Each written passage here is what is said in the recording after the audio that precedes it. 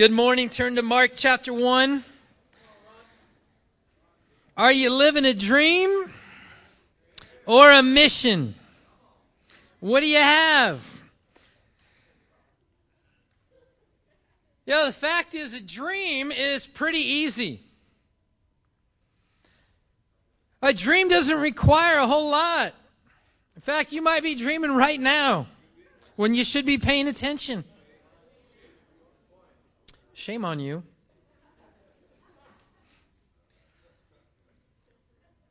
A dream is just this picture that we have of a reality that we would love to experience one day.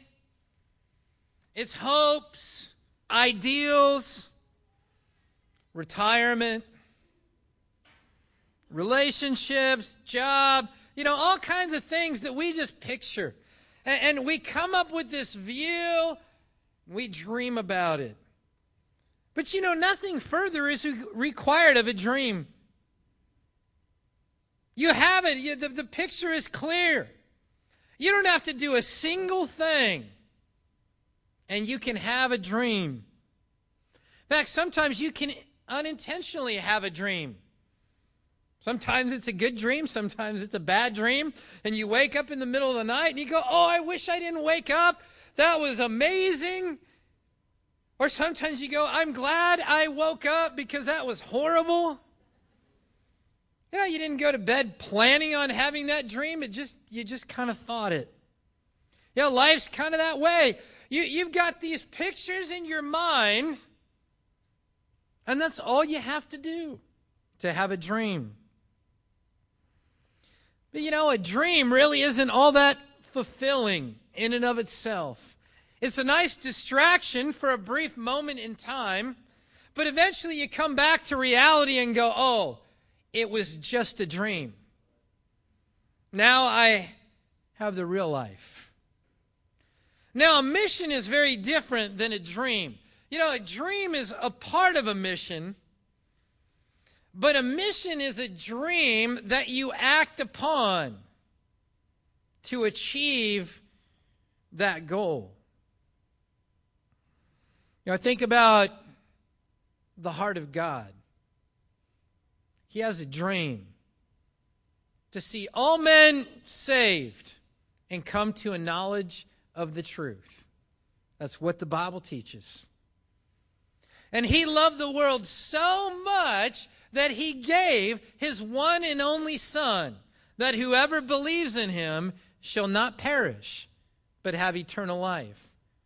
You see, God had a dream, but it became a mission because He acted upon the dream. Other people had a dream to see disciples in Los Angeles, to see disciples in Santa Clarita, and they made sacrifice of money, of time. They relocated to get jobs in the hope that there would be an amazing church in Los Angeles. Jim shared about when he and Nancy got baptized. The Santa Clarita ministry did not exist. There's a grand total of 2 couples. The entire LA church fit in this room. The Sugarmans and their family group up in Antelope Valley, driving down to LA every Sunday, bringing people to church. Midweek, driving down to the San Fernando Valley every week, bringing people to church. Why? Because it was part of the mission. And you and I are here because of the mission. And we're going to look at 4 different aspects of the mission today. In Mark chapter 1, we're going to see a mission requires sacrifice. We'll see Jesus at work. In verse 14 of chapter 1, it says, "After John was put in prison, Jesus went into Galilee, proclaiming the good news of God. The time has come," He said, "the kingdom of God is near. Repent and believe the good news."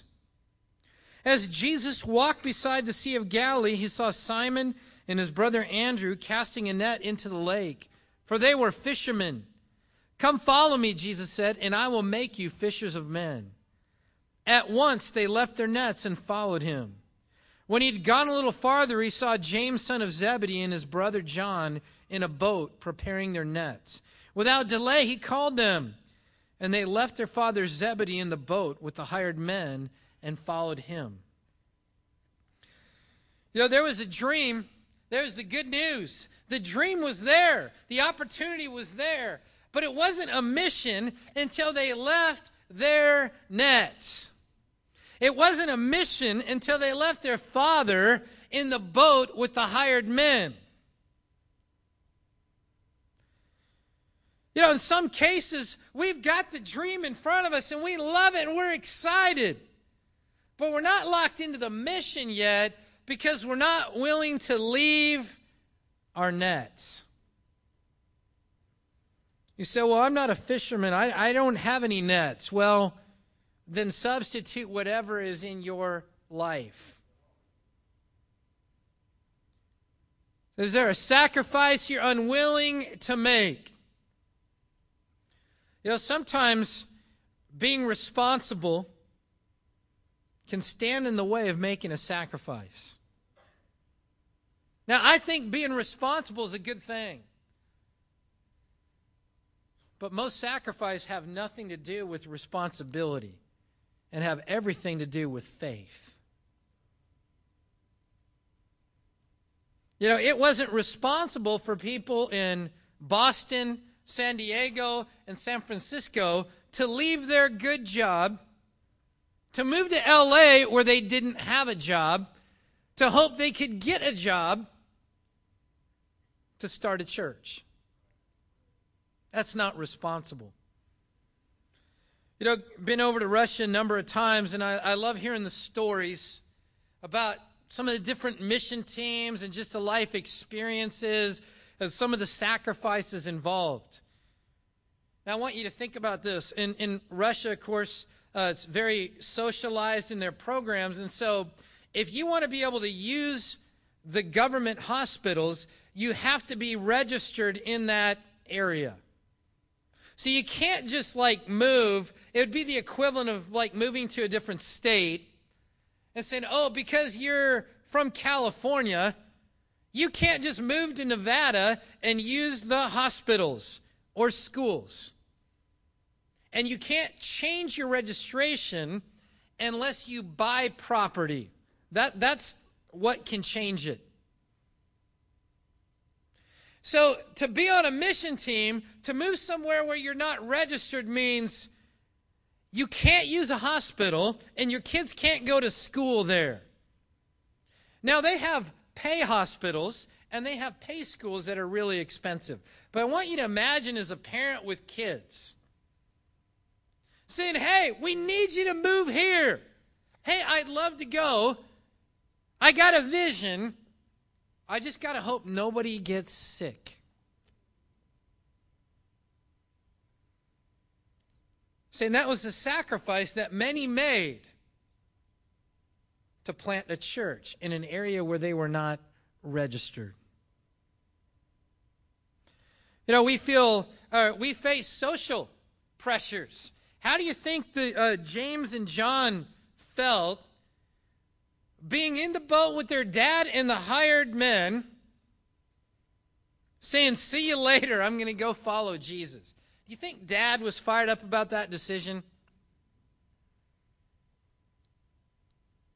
You know, was probably embarrassed. Here his sons who were going to take over the family business just bailed on it in front of the other workers.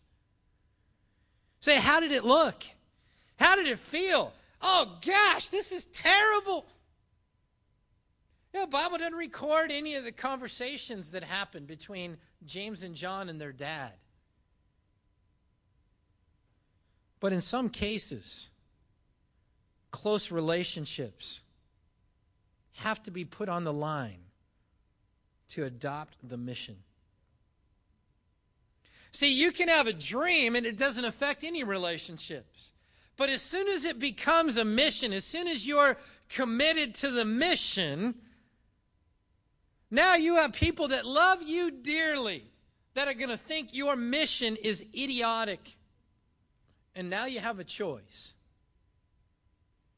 The mission or keeping peace in those relationships. Say the mission requires sacrifice. You know, the fact is, we can do a lot of churchy things without really being committed to the mission. And in some cases, we like to kind of drift into that because it doesn't hurt anybody's feelings. You don't get any persecution. Nobody will stand up to you. Nobody will be disappointed in you. And you can still say, I do some cool churchy things, but I'm not really living the mission. And you go, I have a dream. But a dream without a mission is unfulfilling. It is empty, and it is powerless. And I want you to think about your life and the word sacrifice. And say, how often do you make a sacrifice for the mission? No, hey, I appreciate your generosity for Russia and Santa Barbara. That is fantastic. And I think in Southern California, that's a great sacrifice because it's an expensive place to live. And you could do a lot with the money that you just gave. So that's awesome.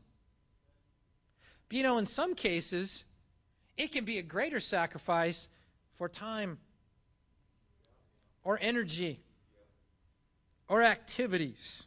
And we're going to talk about that more in a little bit. We say, what's the definition of a sacrifice? Is something that when you give it forces you to be vulnerable and depend on God. If it's just something we do and it was like that was easy, that's awesome, but that's not a sacrifice. The sacrifice is something that you feel. It was a hard change to make. It was something that was big enough that you feel a difference with the rest of your life. If we're talking about, being committed to God and we go, hey, I shared my faith. I invited somebody to church for a minute this week. Really, in a 168-hour week, 1 minute? Was that a sacrifice? It didn't really change the way we lived. It was just something that we happened to do.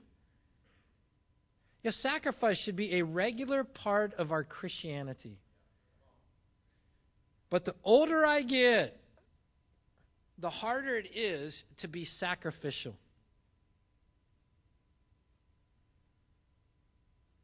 The older I get, I find myself going, what's the minimum? Okay, how about if I do a little bit more than the minimum? So that way I'm not like a minimum level person. I'm a little more than that.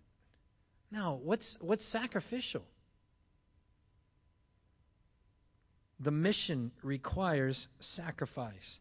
Say, are we there? Well, if it requires vulnerability and dependence on God, yeah, we are. Second thing I see about the mission is the mission requires perseverance. Go over to 1 Kings 18.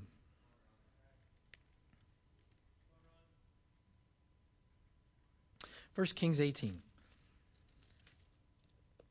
Elijah has just won a great victory. They killed off 850 false prophets. They have not had rain on the land for 3.5 years. And if you didn't have rain for 3.5 years, you'd be fired up if you knew there was going to be rain. And Elijah, where am I? 1 Kings 18, verse 41. Elijah says to Ahab, "Go eat and drink, for there is the sound of heavy rain." Good news. There's the dream. Rain's coming. It's going to be awesome. The drought is ended. The scourge is over. The false prophets are dead. Israel is back, focused on God where they should have been. Verse 42, Ahab went off to eat and drink, but Elijah climbed to the top of Carmel, bent down to the ground and put his face between his knees. Go and look toward the sea, he told his servant. And he went up and looked. There is nothing there. He said 7 times, Elijah said, go back. The 7th time the servant reported, a cloud as small as a man's hand is rising from the sea. So Elijah said, go and tell Ahab, hitch up your chariot and go down before the rain stops you. Meanwhile, the sky grew black with clouds, the wind rose, a heavy rain came on, and Ahab rode off to Jezreel. The power of the Lord came upon Elijah, and tucking his cloak into his belt, he ran ahead of Ahab all the way to Jezreel. Go back 7 times. You know, a dream is one of those things that you could try. You give a little effort, and you don't achieve it, and you go, it can still stay a dream, and no further effort is required. You're discouraged because the dream was not fulfilled, but you can still dream about it. How many people spent $2 in the last few days? Come on. And you have one of these. Powerball. I was a little bummed out. I did not win $600 million. It remains only a dream. I know you're saying, no, I'm not going to admit that I did. I know you did. And you've been dreaming about what you would do with it if you won it. $2. It's pretty easy. Hey, maybe it's going to be a reality. I got to give God the chance. After all, I have standards. I do not buy cheesy amounts, but since it's $600 million, I've got to invest $2. Really invest. Throw it away. But that's really not much of a mission. If I stood before you and said, guys, I have a mission. It is to earn $600 million. Say, Ron, well, that's really awesome. Probably not going to happen in the ministry. Yeah, that's true. What's plan B? Buying Powerball tickets. You would call Ron Quinn and Jerry Sugarman and say, he needs a break. He's got issues. Can you come up here? You need to meet with him. You'd go, Ron, you have lost your mind. But sometimes that's how we are. We go, I understand the dream mission contrast here, and I want a mission, but I don't want one that requires perseverance. I want one that's like buying a lottery ticket. I just put $2 of effort in, and I get 600 million of dream fulfillment out the other side. That's what I want.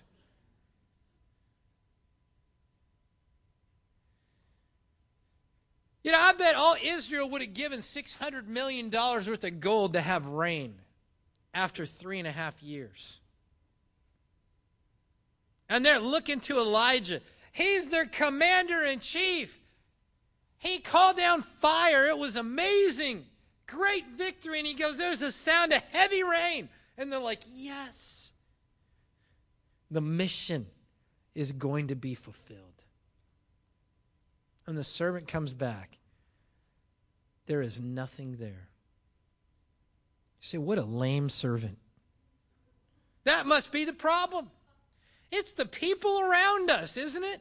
It's not our problem with our mission. It's the people that God has put around us. If we had more competent servants around us, that mission would have been fulfilled a long time ago. Isn't it easy to blame the servant? Because it can't be Elijah's fault, right? I mean, he just called down fire from heaven. We know God listens to him, so it's got to be the servant's, fault. Maybe Elijah should just fire him and get a whole new batch of servants, and then the mission will be fulfilled. He simply says, it's not a long conversation. It lasted this long, and I don't know what it was in Hebrew. Go back. That's it. That's the extent of the conversation. And he came back again.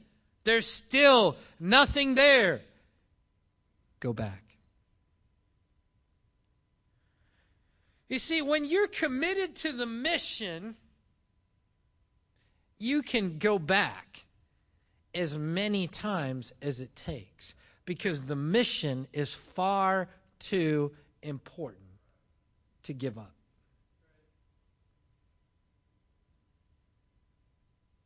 There any missions you've given up on in your heart? People you care about?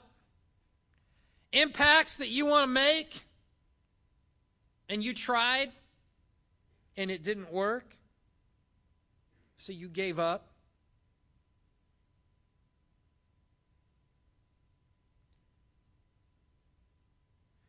I think the servant is somebody that we can relate to. Because we know Jesus has given us the mission. But too often, just like the servant, we go, okay, we hear a good sermon, we read a great passage, and we go, okay, I'm committed to the mission. And then we go and we look, and we're like, there's nothing there. And we can relate to the servant. The question I have for you this morning is, who is your Elijah? You say, well, what are you asking? Who is the man or woman, or men or women, that are in your life that challenge you to go back? And in the midst of discouragement, in the midst of failure and disappointment and hurt feelings, they look at you and say, go back. And you do. A second time, a third time, a seventh time, or 10th, or 50th. We got a problem in our society today, and we bring it into the church. Because society says stuff like, you got to keep it real. You got to be true to yourself.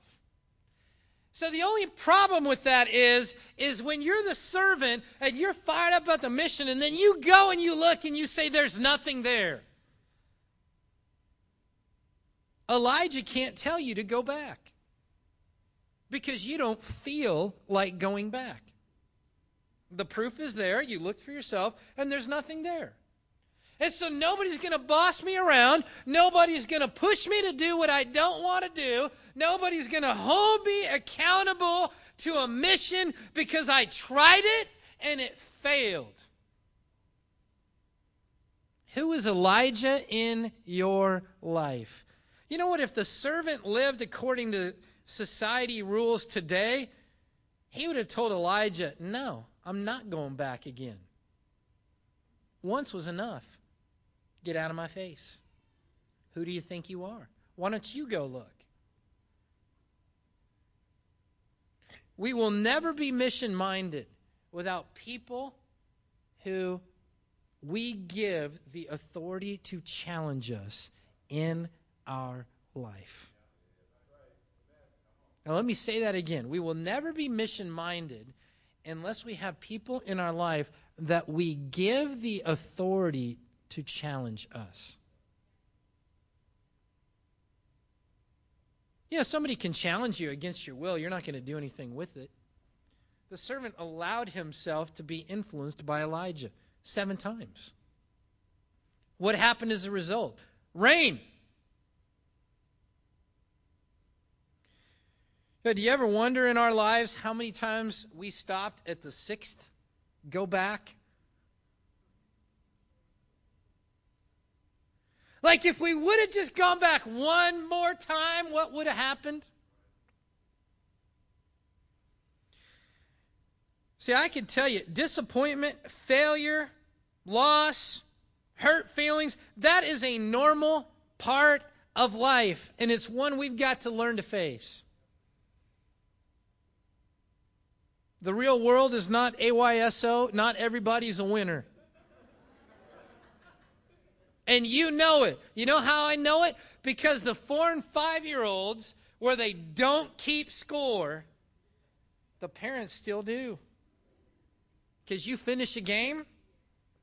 Oh, that was fun. You know, who won? And the coaches tell the kids, oh, there is no score. And you hear the parents go, yes, there is. You won 5-2. We know. No, we don't like disappointment. We don't like failure. We don't like discouragement. We don't like our feelings to get hurt. But it's just a normal part of life.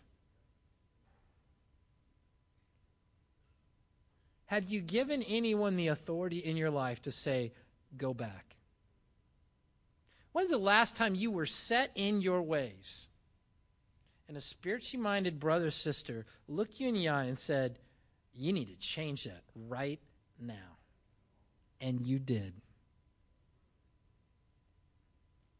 I'm not talking about, some unemotional issue that involved, some fairly neutral choices. No, I'm talking about when you were passionately embittered, discouraged, felt like a failure and a loser, and somebody that cares about you looked you eye to eye and called you to change, and you did. When's the last time?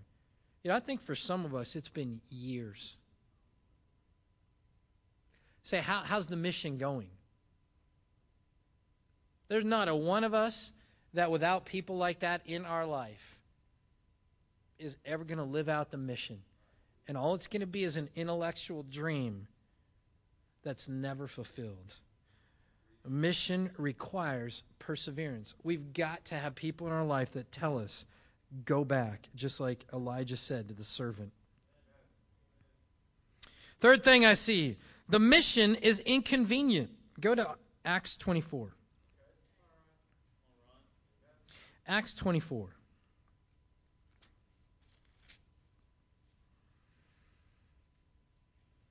Paul is on trial. He's arrested, ultimately going to get sent to Rome. And he's in front of Felix at this point, not the teen minister.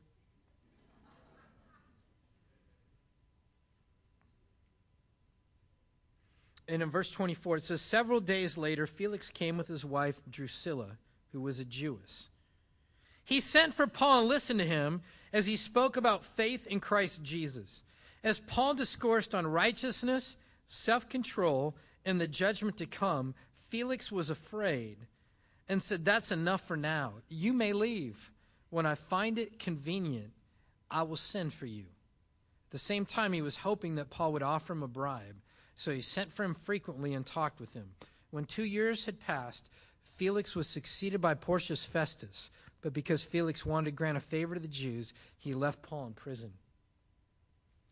Paul tells him the good news, the gospel. But he says, you know what? It involves judgment. The good news, there will be a judgment day, but that's the good news for people who are in Christ Jesus, because you're going to hear, well done, good and faithful servant.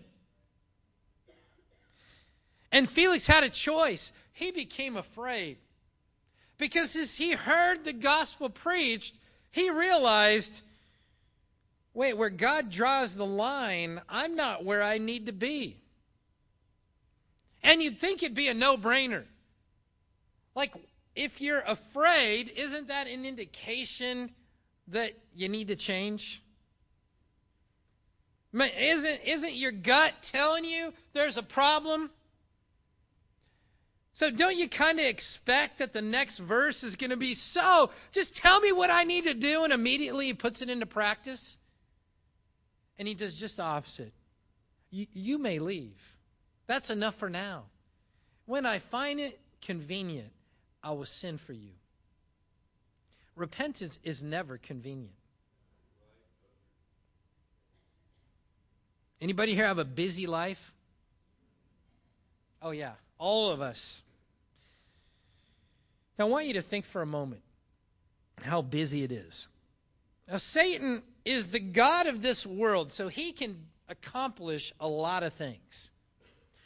If busyness will keep you from repenting, what do you think the chances are your schedule is going to be freed up?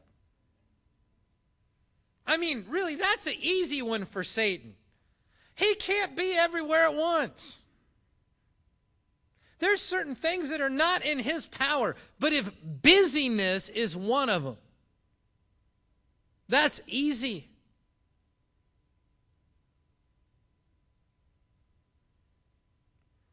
It's never convenient to change.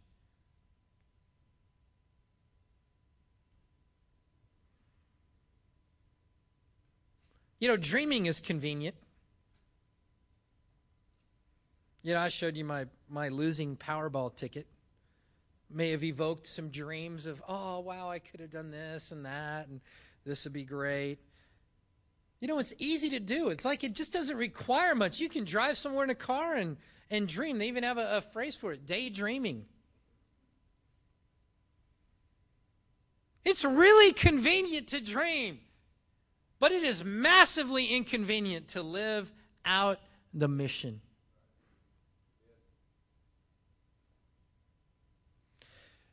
Like, do you think at birth babies would be born if, you know, they somehow could communicate with the baby in the womb and said, okay, is it convenient for you to be squeezed out of the birth canal right now? Because if not, we'll wait until a time that it's more convenient.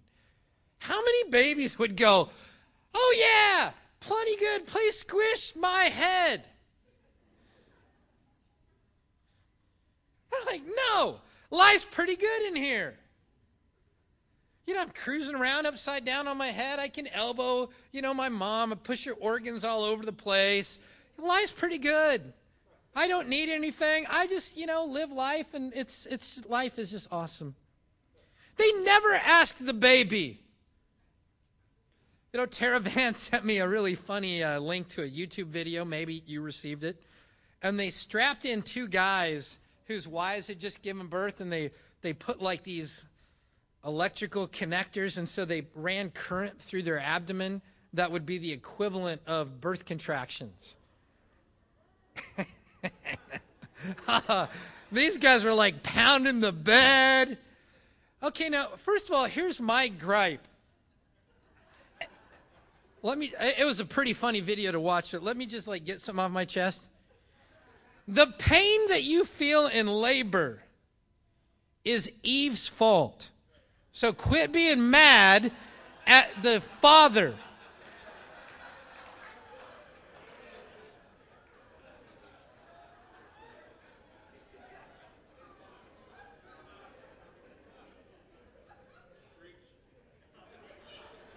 Just letting that sink in a little bit. I don't even know how I got there, and I have no idea what I'm talking about. But it just, yeah, Tara sent me that link, and I was thinking about that. Man, everybody's, you know, the wives, they're always bitter at the husband, the pain and all that. It's Eve's fault. That's what the Bible says in Genesis 3. Eve, you know, she should have been strapped to that with the thing and not the husband. Anyway. Anybody know where I was at before that? Tara, it's your fault. You sent me distracting videos. Yeah, thank you. Nobody asked the baby. That's where we were. I'm like, man, I'm almost 46. Nobody asked the baby. Is it convenient? And nobody asks you if it's convenient to repent. It says the mission is presented in your life, and you got a choice. Do not fool yourself. Busyness is a lie. It is a smokescreen that we hide behind because we don't want to do it. There will never be a non-busy time. Actually, that's not true. You know when you won't be busy? After Judgment Day, in hell, you'll have all kinds of time, but it'll be too late then.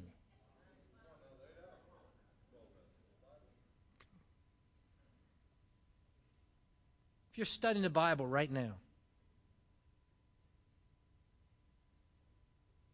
what are you called to do that's inconvenient?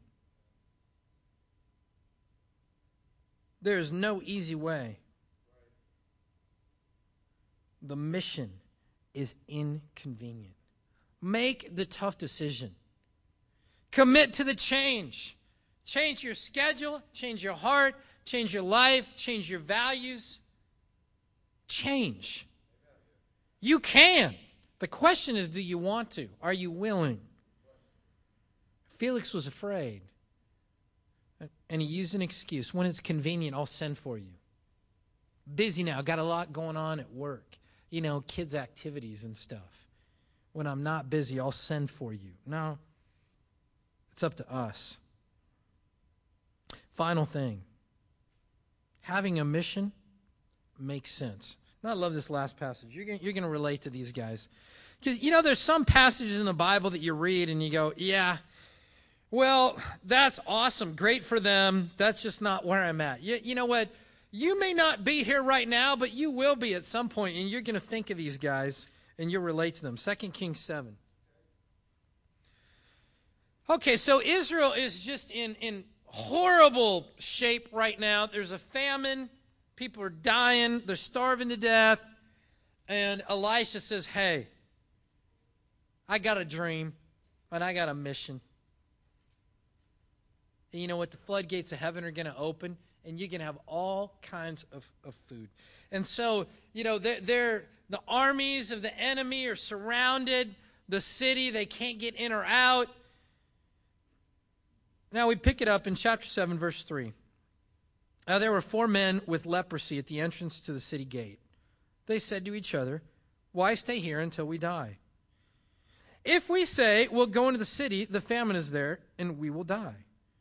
If we stay here, we will die.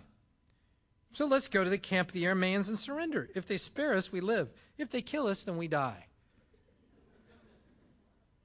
You're like, man, what a depressing bunch. But, I mean, they're lepers. Their life stinks. But you got to appreciate at this moment in time, they go, well, let's think this through. I mean, what choice do we have? Okay, well, we can stay here and we're going to die. If we go there, there's a famine and we're going to die. So we could go to the enemies. Maybe we'll live, but if they kill us, well, then we still die. So who cares? I mean, what do we got to lose? You know what? Sometimes life is just like the conversation these lepers are having. You know, there's moments in life where you are on the mountaintop and life is good and you are living out the mission and you know it and God is with you. And then there's other times where you just feel like every part of my life just seems to just stink royal right now. And you know, this whole mission thing, okay, well, if you do nothing, you don't have a mission, so you're unfulfilled. Well, if you try your mission and you fail, then you're unfulfilled. So what do you got to lose? Like, this is not really what I call, like, mountaintop faith. like imagine if we put out the 4-month calendar. No, we just put out a whole year, and I say, guys, you know what? We stink. We stink. I stink. My family stinks. Teen ministry, they stink. The campus, oh, they stink. The singles, they stink. Marrieds, oh, PU, stink. We are so bad. You know, everything we're going to do is going to fail. But we're failures anyway, so might as well give this a chance. I mean, because if we fail, well, we're in the same boat anyway. Like, would you leave going, yeah! You know, that's like when the song leader, like the song like right before the sermon, we've had a great service so far. Well, what does that mean? Right before I preach, we've had a great service so far. If the preacher does not lay an egg, it will continue to be a great service. I'm going to do that at the end of my sermon. I'm going to go, we've had a great service so far. There's just one more song. Hope they don't blow it.